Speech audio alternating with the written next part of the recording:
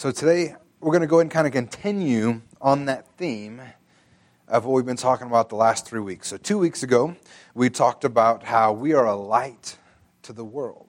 We're a light shining brightly, that we are, in essence, we're ambassadors of Jesus Christ to this world. And when people see us, they see Jesus, and we're supposed to be shining brightly and letting people see His love in us. And then last week, we talked about how we should be mission-minded, which was kind of the springboard off of that. Being mission-minded was that we need to go ahead and think about what we're doing. What is our purpose here? And that's to reach the lost. It's to be out in the mission fields. And today I want to take it a little bit deeper. And this is actually something I've ministered on before, but it's something that's really on my heart. And I really feel like it kind of springboards from what we came from the last 2 weeks. And that's, we have to understand, if we want to be mission-minded, if we want to be mission-focused, if we want to share the gospel, then we need to have and understand what the harvest actually looks like. Who are these people out there? And we have to understand that they are valuable. Because if you don't understand how valuable those people are, you don't have anything that's pressing you and encouraging you to go forward, especially to overcome some of those obstacles that we face, like fear and shame and embarrassment. You know, when you realize how valuable something is, it doesn't really matter. You're going to press on and you're going to share because you understand what you're investing in, what you're pressing forward for. And we looked at this verse last week, Luke 10:2. It says, "And He said to them, the harvest is plentiful, but the laborers are few. Therefore pray earnestly to the Lord of the harvest to send out laborers into His harvest." And I love this verse because every time I read it, I feel like nobody wants to hear the gospel. I feel like nobody just wanted to push it away and not hear anything. Has anybody else ever felt like that when you're trying to share with people and talk to people? Right. It feels like that to me in many cases. And I'm like, why does it feel like that when Jesus says the harvest is plentiful? It's ripe unto harvest. You know, it reminds me of like the picture that pops in my head when I think ripe unto harvest is always when I drive home along Tangerine Farms Road, there's all the cotton fields, you know, the Arizona snow. It's all around us on the way to my house. And when they first start planting them, they grow up and they're green and you wouldn't even know what they are. At least I wouldn't know what they are. I'm not smart enough to tell what they are. I can't tell what they're the cotton until they've actually bloomed the cotton, right?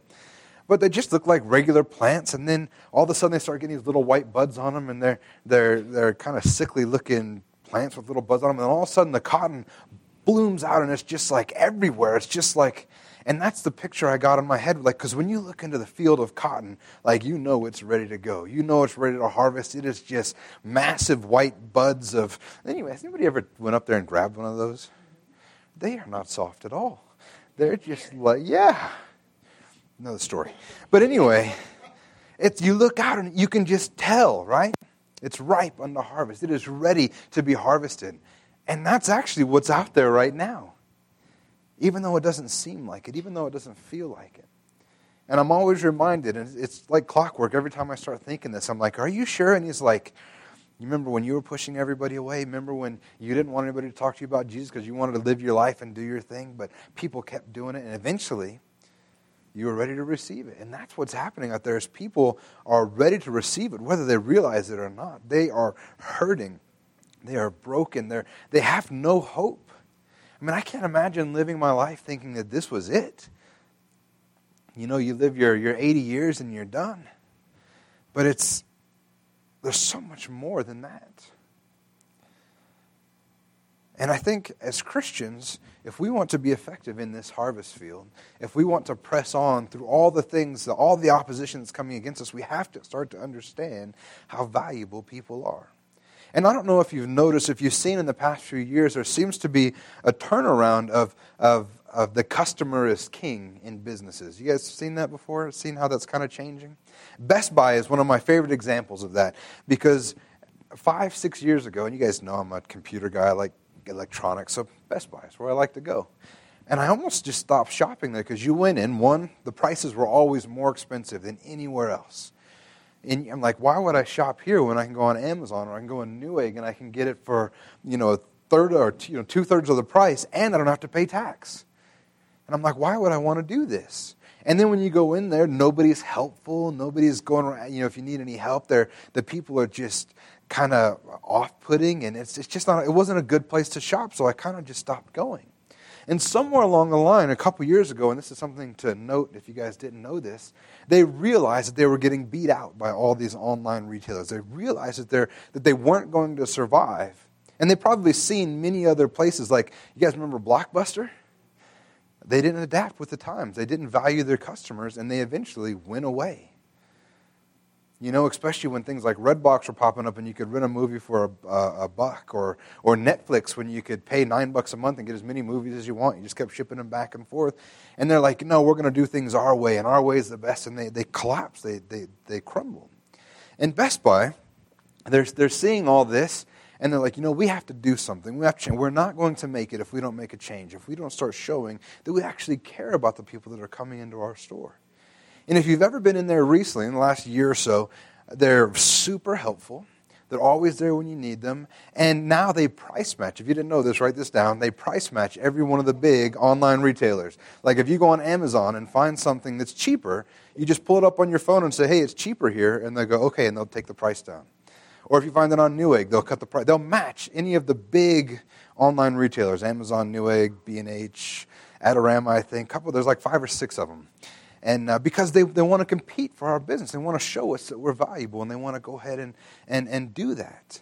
And matter of fact, many times if you go in there, you don't have a cell phone, you don't want to work with that, you just ask them, can you check on Amazon and see if it's cheaper? They'll look it up for you. And because they care about your business, because they know that you can go home and do the same thing. And they're beginning to they're beginning to flourish. Matter of fact, many times I'd prefer to shop there because you get the benefit of having a local store. And now they're going to price match, and their customer service is amazing. Their return policies now is if in 30 days, even if you just don't like it, you can return anything now. I mean, it's pretty amazing what they're doing. But what they've changed, they begin to value the customer and doing what they had to do to bring them in, to keep them coming. And I think as a church, we can learn, and as individuals of the church, we can learn that as well. Because if we recognize how valuable the people that are walking, that we see every single day, if we saw them as Jesus saw them, as God saw them, if we realize how valuable they were to Him, and in essence how valuable they are to us, then it might change our motivation to go out and share with people. I think we need to recognize that the church isn't here to serve the church. And that's a hard one to get by, especially in a day and age where churches are so big and they have all the amazing music, and it's like going to a concert, and they have all these great programs, and they have children's churches and plays, and they have 12-step programs, and they have all these things, which are good things. Don't get me wrong. I don't want to come across the wrong way. Those things are great. But that's not why we go to church, so we can go ahead and be invested into those kind of things. That's not why we go to church. You can grab a seat anywhere, Robert. But we don't go to church so that we can be blessed. We don't go to church so that we can be catered to. We actually go to church to meet with the Lord. And in essence, the church is here to, like we talked about last week, to go out into the mission field. The church is not supposed to come to church and stay at church always, and only deal with church people, and only do church things. And, you get to the church and like, man, this church just doesn't have enough. They don't have like coming in here going, oh man, they've only got a few singers and no guitar now, and because I can't play them both at the same time as much as I would like to. And they've only got a small children's class, and they could come in here and say, this doesn't have enough, so I want to go somewhere else. But that's the kind of mindset we have to get away from and realize that the church is not here to serve us, but we're to serve the church. Amen? And this is both corporately and individually. And like I said, these programs are all good. I think that those are great things, but the number one motivation behind everything that we do should be to reach people for Jesus.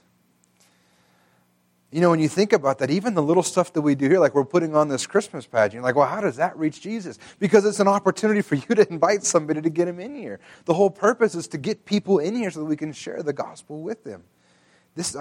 How many of you have family members that wouldn't go to church ever, but they might come to see your kid in the Christmas pageant? And it's a great opportunity. Everything that we do as a church is motivated by somehow reaching people for Jesus. getting them into the church, getting an opportunity that we can share, that they can hear the gospel, that they can hear about the love of Christ. That's the purpose of everything that we do. And the only way to keep going in this behavior, and truthfully, especially as we grow, is to recognize how valuable people are. And how can we reach them? How can we share with them? And the truth is that evangelizing and making the lost a priority is not always easy, because truthfully it's uncomfortable most of the time, especially when they're trying to push you away, when they don't act like they're interested at all. Especially in today's climate, in this country where it seems like religion is just getting pushed away as far as it can. But I think if we can overcome and see how valuable people are to help us to overcome any obstacles. It's like there was a man who was standing at a urinal. And it's one of those, I don't know if you're a guy, you've seen them where they're the big long trough urinals.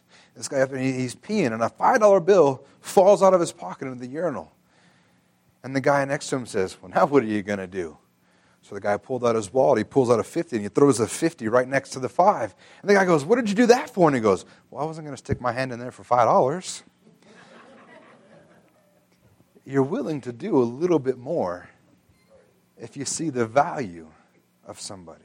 He was willing to stick his hand in there for $50. And if we recognize how valuable these people were, we would overcome any obstacle to share the gospel with them, that they could have the same treasure that we have inside of us. Amen? Amen. First scripture we're going to look at today is Luke 15, 1 through 2. It says, now the tax collectors and sinners were all drawing near to him, and the Pharisees and the scribes grumbled, saying, this man receives sinners and eats with them. We're actually going to spend a little bit of time in Luke chapter 15 looking at this story here and the parables that are going to be coming up. And the beginning of this is we have Jesus is sitting with a bunch of tax collectors and sinners. And they were all drawing near to him. And we're going to see as we find out, why were they drawing near to him? Why did they want anything to do with Jesus? I mean, he was just telling them that they needed to straighten their life out, right? They needed to live right and do all these things. I mean, that's the ultimate goal of having a changed life, is to live the life God wanted you to live. Why would they draw near to him? Because he valued them, and they knew that he valued them. And then we have the Pharisees and the scribes, and they're like, look at this guy. They begin to judge Jesus immediately. He's eating with tax collectors and sinners. He's eating with what they considered to be the worst of the worst. And it always cracks me up, the tax collectors. I don't know, do you guys ever think about some of the stuff that's going on in their head? Tax collectors comes up first in this sentence. He's eating with tax collectors and sinners. They considered tax collectors worse than sinners. Absolutely. It's bizarre to me. Like, man, it would have stunk to be a tax collector back then. At least with the way other people thought of you. But they hated them. They're like, these people are the worst of the worst. What is Jesus, who's supposed to be a good Jewish man? He's making some pretty bold claims, but he's sitting with these people? Like, what's the deal here? And Jesus hears them grumbling, right? So he starts to hear these Pharisees and the scribes whining and moaning, and he says, you know what, we're gonna talk about this a little bit. And he begins to tell some parables so they could understand what was going on. I wonder too, like, is he just speaking to the sinners and tax collectors, like, while they overhear him? Is he speaking to them directly? I don't know what's going on. Like, it could have been just a little passive aggressiveness by Jesus. Like, here, listen to the story I'm going to tell, so maybe you can figure some stuff out. And he begins to tell the parable of the lost sheep and the lost coin. And then finally he gets to the parable of the prodigal son. And most of you have probably heard all of these stories before. And he begins to, by telling these parables, his whole point is to encourage the sinners and the tax collectors how valuable that they really are. And it's a big deal for them to come home. That they're a big deal. That Jesus cares about them. And then next he wants to get the Pharisees to get it through their thick skulls that God values these people as well. And they may not be perfect in and of themselves, and they may not follow or even know Jewish laws, but God still cares about them. And And that's the point, is he wanted them to understand. He wanted everybody to understand the value of the lost, of the tax collectors and the sinners. Because Jesus had a very different view of the unsavory types of that day and age. He saw them different than everybody else did. And he didn't try to shy away from them. He didn't try to push back. He didn't try to hide from them. He didn't push them away. He didn't make them feel worthless. He didn't judge them. He just loved them. He didn't see them and quickly look away to not meet their gaze.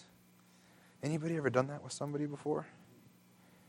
I have to catch myself doing that with a lot of times with homeless people on the side of the street asking for money. I have to remember that the reason I don't catch their gaze a lot of times is not so that I think they're worthless, is so that they don't think that I want to give them something when I don't intend to. But as I've told you before, God's been working on me on that whole situation too. Different story. But we've all done it before where we turn away, like we don't acknowledge them as people. I mean, the least you could do is just smile at them and wave. Say hi, because they're still people and God still loves them. But on the other hand, he never for 1 minute gave approval for their actions either. Jesus never approved of any of those. Anytime he met someone, even like when the woman that was caught in adultery, that got dragged by herself and the man was apparently off the hook. When Jesus was done, he didn't say, I don't judge you, go do whatever you want. He said, go and sin no more. Jesus' goal was always to free people from the bondage that they were in to sin, that they could live the life that God called them. He never approved of what they're doing, but he still met them wherever they were at. And when we go out in the world and we share Christ with people, even some people that they live their lives in ways that we don't agree, and they do things that we don't like, it doesn't mean we approve of what they're doing, but we can still love the people. And the expression has always been, hate the sin, love the sinner, which has kind of become trite now, but it's still true. It's still the fact that we can still love people and not agree with what they're doing, and we can still meet them, and we can still try to share and encourage them. But if we're so hung up with what they're doing, we won't even be seen with them. We won't even talk to them without being smug. I mean, how are we going to accomplish anything for Jesus at that point? We are called to be Christians.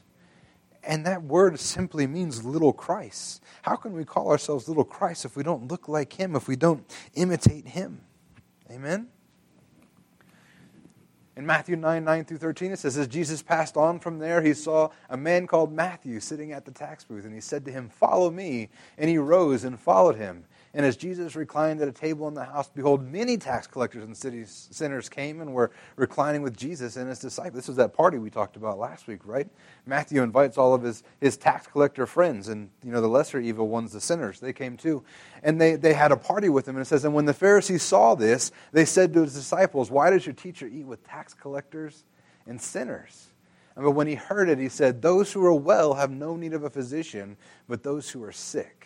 Go and learn what this means. I desire mercy and not sacrifice, for I came not to call the righteous, but sinners.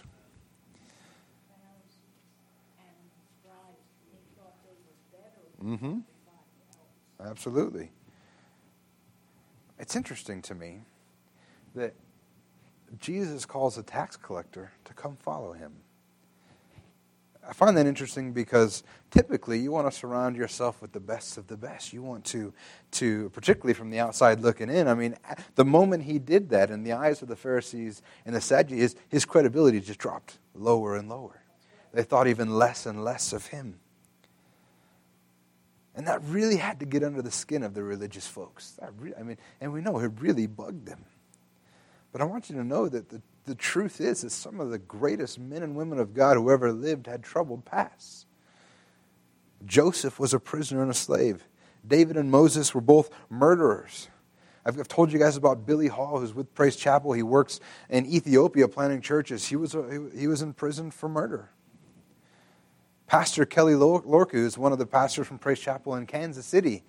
He grew up as a punker. And like if you, I have his book, he wrote a biography called Punker to Pastor. And it talks about his life. And if you read about who he was, not a good dude when he was growing up.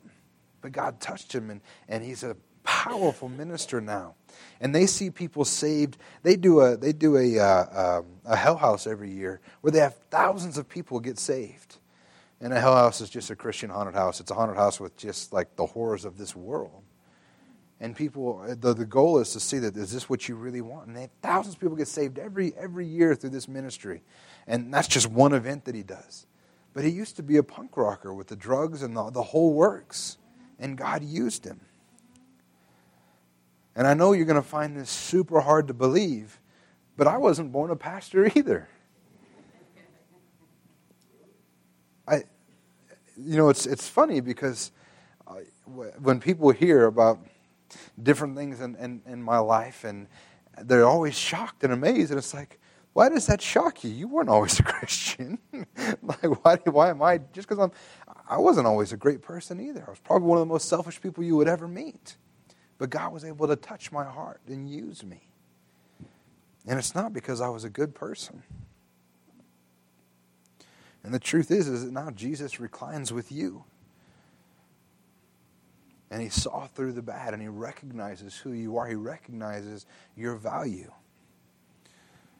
And the truth is, somebody saw that with you as well. Somebody shared with you and saw you as more than who you were at the time. I'm so thankful that people didn't give up on me. And I don't think we should give up on these people either. And Jesus goes on ahead and he grabs Matthew to follow him, and then he goes to this party, adds insult to injury.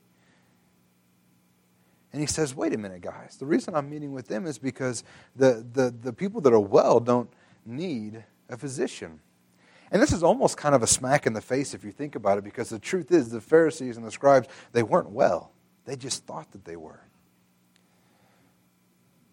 And he says, if you guys think you guys are all right, then don't worry about it. Don't worry about what I'm doing. I'm going to go and hang out with these people that need a physician, that need somebody. He says, I came to call sinners to repentance. That's his sole purpose, is to call sinners. You have to meet them where they're at. And then he calls them to repentance, to do a 180, to walk the way they're intended to walk. But it didn't stop where they were today. It didn't stop him from going to meet with them, because he saw their value. And that means that even the worst of us are valuable to Jesus. The worst of them out there are valuable to Jesus. And there's not somebody that's such a bad sinner that Jesus can't change their life. And one of the examples that I always like to use to get people thinking is how many of you think that Jesus could have saved Hitler? He absolutely could have. I don't think there's any evidence that he was, but I believe that he could have. And the reason I believe that, and I know this because if you think about it, if you take a step back, Paul was essentially running a little Christian Holocaust before he got touched by Jesus. He was pulling them out of their homes. He was murdering them. And Paul was a bad dude, and he was killing Christians. But God touched his life, met him where he was, and he turned him around to be one of the most powerful people and the influencing Christianity as it is today. And he wrote 2/3 of the New Testament. There's not anybody that is so bad that they can't be touched by Jesus. There's nobody that's so valuable or unvaluable, so corrupt, so evil that God doesn't consider valuable. And we should think the same way.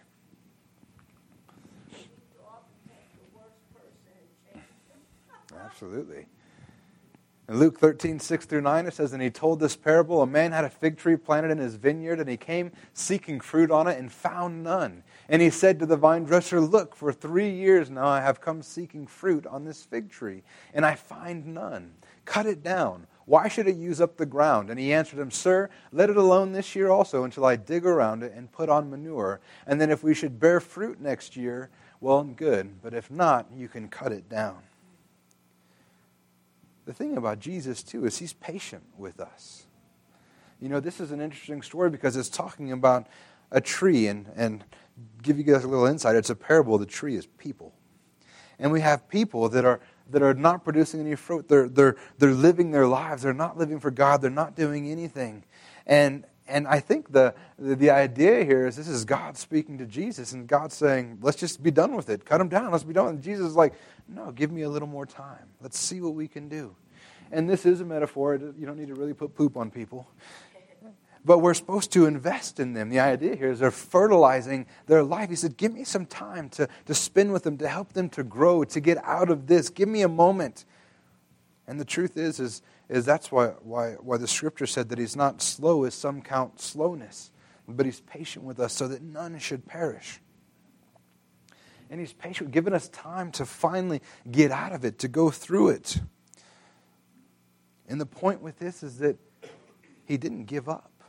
Jesus never gave up on any of us, and we shouldn't give up on any of those people out there. We should never give up. We should never stop. We should never quit.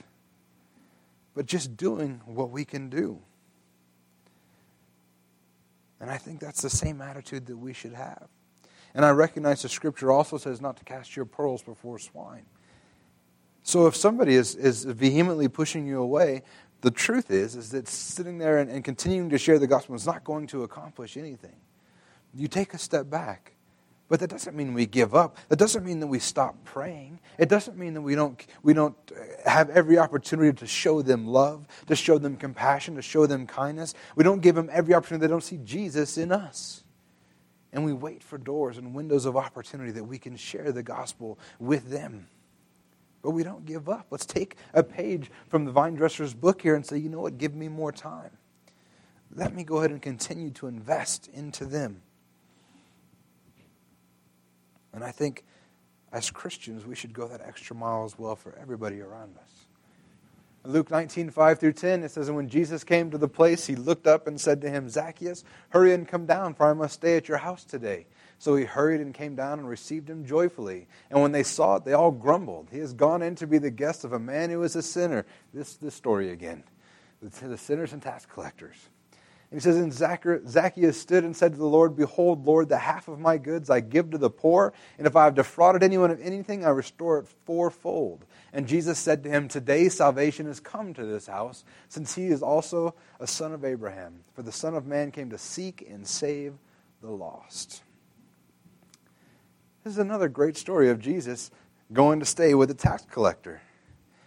And Jesus is just irritating people left and right as he goes. The problem is that the people, that the Pharisees and the Sadducees and the scribes, they all thought they were righteous. They wouldn't receive Jesus. They didn't want anything to do with him.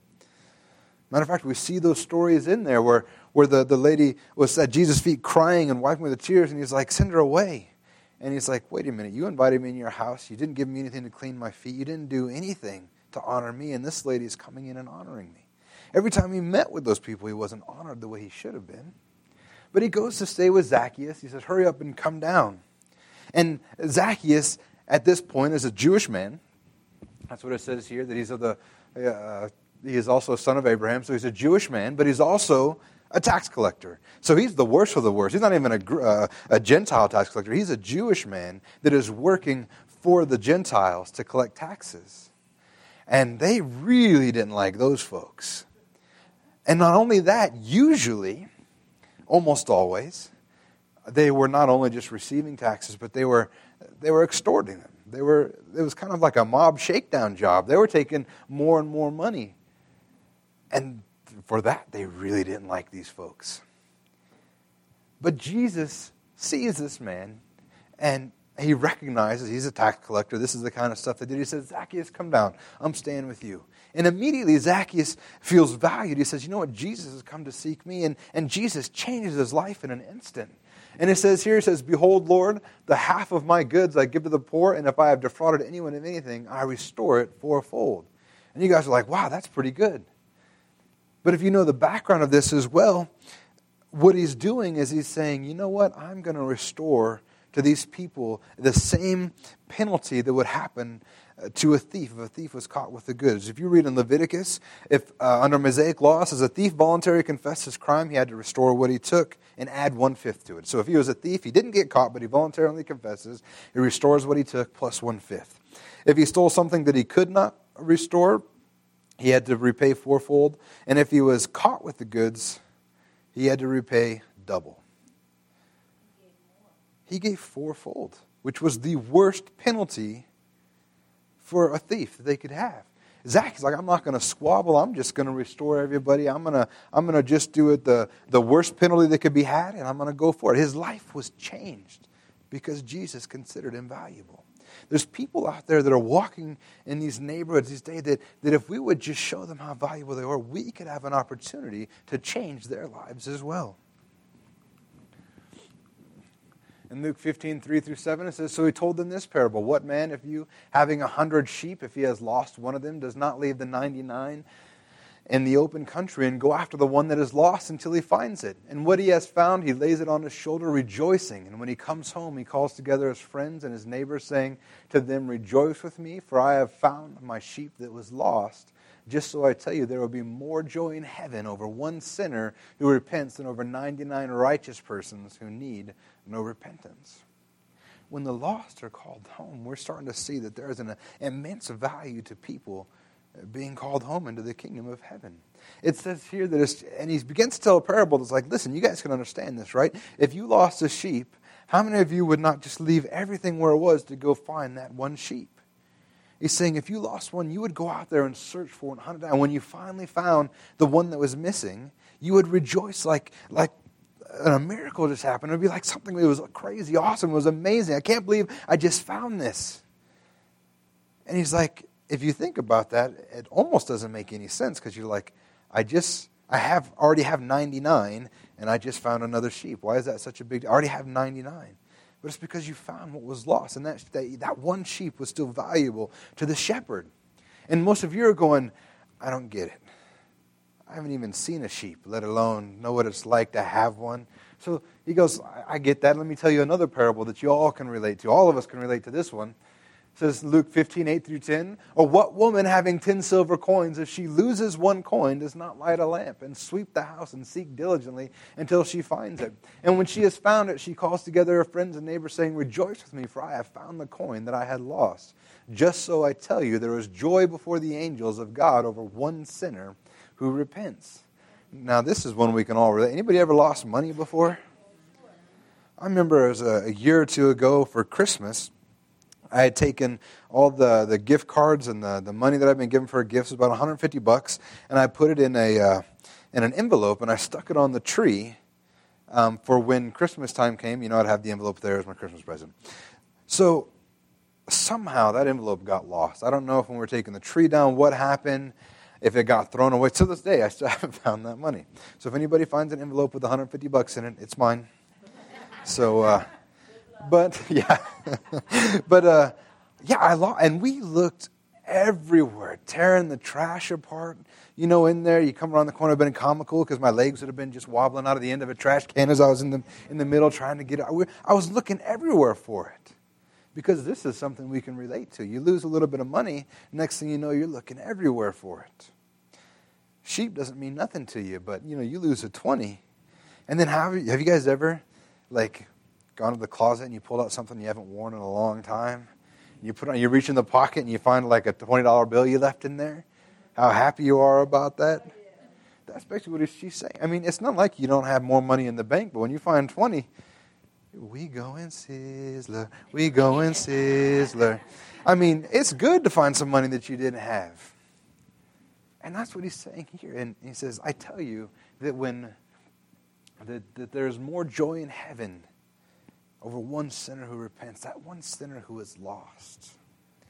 I mean, if you ever want to cause a ruckus in heaven, share the gospel with somebody. And then you'll see movement in heaven because lives are being changed. People are coming home.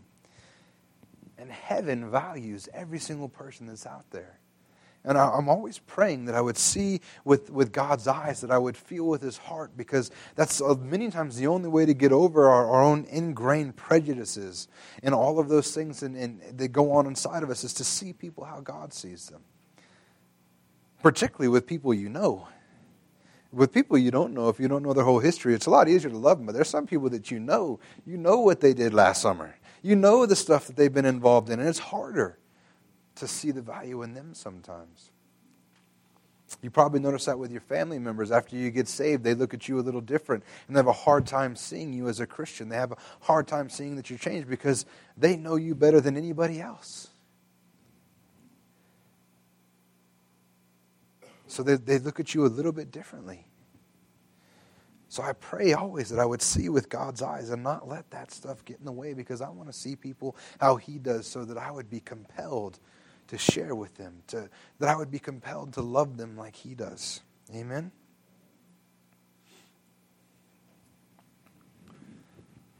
In Luke 15:17-24, it says the end of the parable of the prodigal son. It says, but when he came to himself, he said, how many of my father's hired servants have more than enough bread, but I perish with hunger?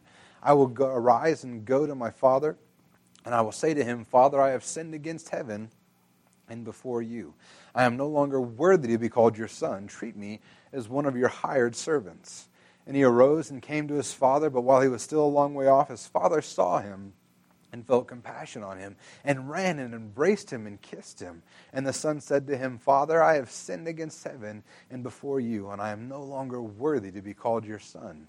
But the father said to his servants, bring quickly the best robe and put it on him, and put a ring on his hand and shoes on his feet, and bring the fattened calf and kill it, and let us eat and celebrate. For this son of mine was dead and is alive again. He was lost and is found. And they began to celebrate. You guys know this is the story of the prodigal son. He was the unrighteous, the little brat that's like, Dad, I want everything that's mine. I want my inheritance because I want to go. I'm out of here. I don't want to stay here with the family. And the dad's like, all right, it's yours. Go ahead and take it and go. And he goes, and like most kids, he squanders it all because they have no sense of what money actually is. Anybody ever known kids that don't understand how money works yet? I got teenagers that still don't understand how money works. And he goes out and he squanders it all away. Next thing you know, he's living in poverty. Matter of fact, he's out there working for this guy. He's feeding his pigs. And he says, I wish I could even eat what these pigs were eating, which was just slop and leftovers. And he couldn't even have that. And he says, you know what, I'm going to go home. He says, worst case, I'll say, Dad, I know I screwed up, but just let me be one of your hired servants. At least his servants have got to be being treated better than I am right now. And much to his surprise, when he gets home, instead of being pushed off or being offcast or pushed away or saying, you can have the worst of the worst, his dad begins to run to him and embraces him with open arms. And to understand how much that actually means, even more so than what we can see when we read it, is it was considered extremely undignified for a Jewish man to run. And his dad, he girds his loins, and isn't that a funny... That's a funny... Sometimes I'll read the Bible and I'm like, man, this stuff is just funny. He girds his loins. Anyway, he gathers up his robes and he takes off after his son, and he embraces him and he loves him. And he says, you know what, I forget propriety, forget everything. My son is coming home. And he's valuable to me, and he calls him home. And he embraces his son. He welcomes him with open arms after his son just did all that dumb stuff. And it wasn't a minor thing. He basically took half of everything that was his dad's, because that was his inheritance, and he squandered it away. This family is now half of what they were resource-wise. But he still welcomed his son home because he was valuable. And that's what's happening in the world today. People are squandering what they have away. They don't even realize what they're doing. They don't even realize how much that they're hurting and paining a God who gave everything for them. But it doesn't matter. Because as soon as they open the door, as soon as they run towards them, He's going to reach open with open arms and invite them in and restore them to the position of honor where they were, to restore them to the position that they held. Because that's basically what Jesus did, is He restores us to the position that Adam held. And when Adam was created, he was the only person in history that was created as a grown man.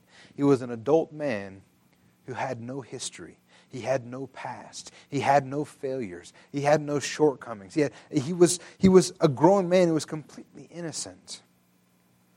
And when you got saved, that's what you were returned to. That's what you were restored to in the eyes of God. When Jesus looks at you, He doesn't see your past. He doesn't see your failures. When God looks at you, He doesn't see your shortcomings. But because of Jesus, He sees you with no past, no history, no shame. You're completely remade. And He welcomed you with open arms, and the same is for everybody out there.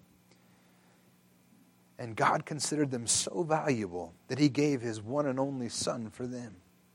I mean, if you think about that, How many of you that have kids would trade your life, the life of your kid, for somebody else?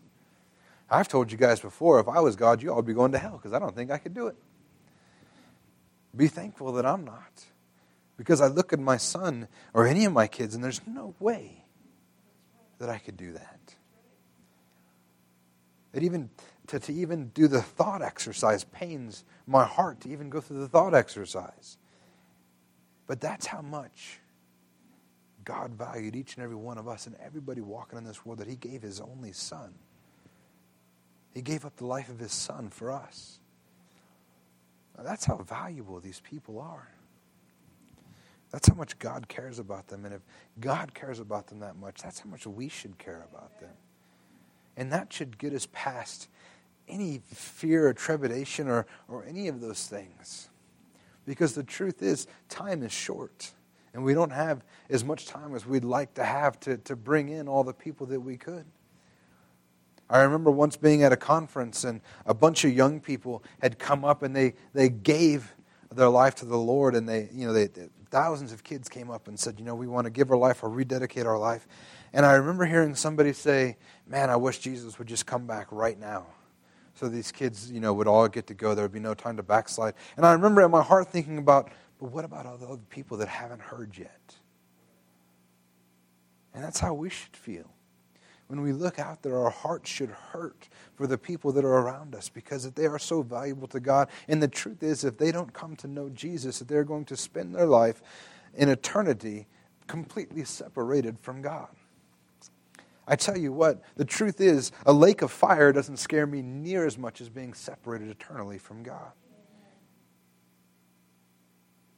I mean, I used to think if you just want a taste of what that might, go ahead and lock yourself in a closet and turn off all the light where it's completely dark and that there's no sound, and see how long you can sit there before you start freaking out in your head.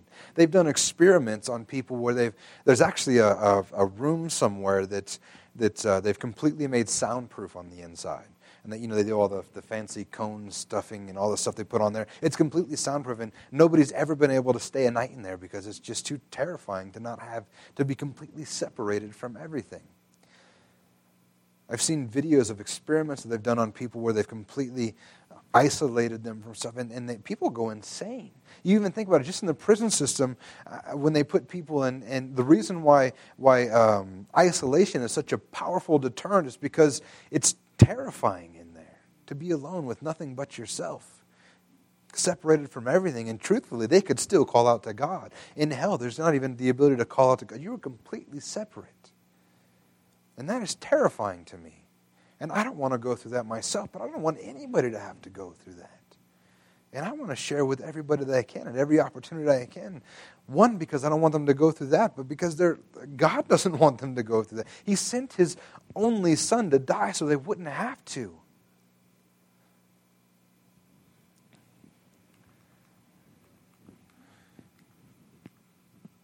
I'll go ahead and end here today. In Matthew 6, 19 through 20, it says, "Do not lay up yourselves treasure on earth, where moth and rust destroy, where thieves break in and steal. But lay up for yourselves treasures in heaven, where neither moth nor rust destroys, and where thieves do not break in and steal." In this life, as we live our life, money coming in, the place that we live, the cars that we have, the cities where we live, all that stuff is so temporary. And the real treasure that we're looking up to lay up in heaven, the treasure that we're looking for where nothing can destroy it, it's people. The harvest is our real treasure. The harvest is the only thing that we get to take with us to heaven, is other people that get saved, the people that we're going to meet there. And every single person out there is valuable, and every single soul that you have an impact in is credited to your account. And you're going to get to heaven one day, and you're going to see that there are people that are going to come up to you and say, you know what, you were instrumental in for me finally making it here. And you were like, wait a minute, I remember talking to you, and you didn't want anything to do with me. But that was the start. That made an impact. That made a difference. And I think that as we live our lives here, that we should be willing to give up a little comfort, a little, to battle, to feel like you're looking a little silly when you talk to somebody about Jesus, to give up that comfort so that you can have real treasure, that you might make an impact in someone's life, that they could have a change, that they could go to heaven, that they could have a changed life, that they could have hope again, wholeness, restoredness. Church, I want to challenge us to keep our eyes on what's really valuable. Amen? And that's the people that are walking around us every single day. They're valuable in His eyes, so therefore they should be valuable in our eyes. Amen? Amen. Let's stand to our feet.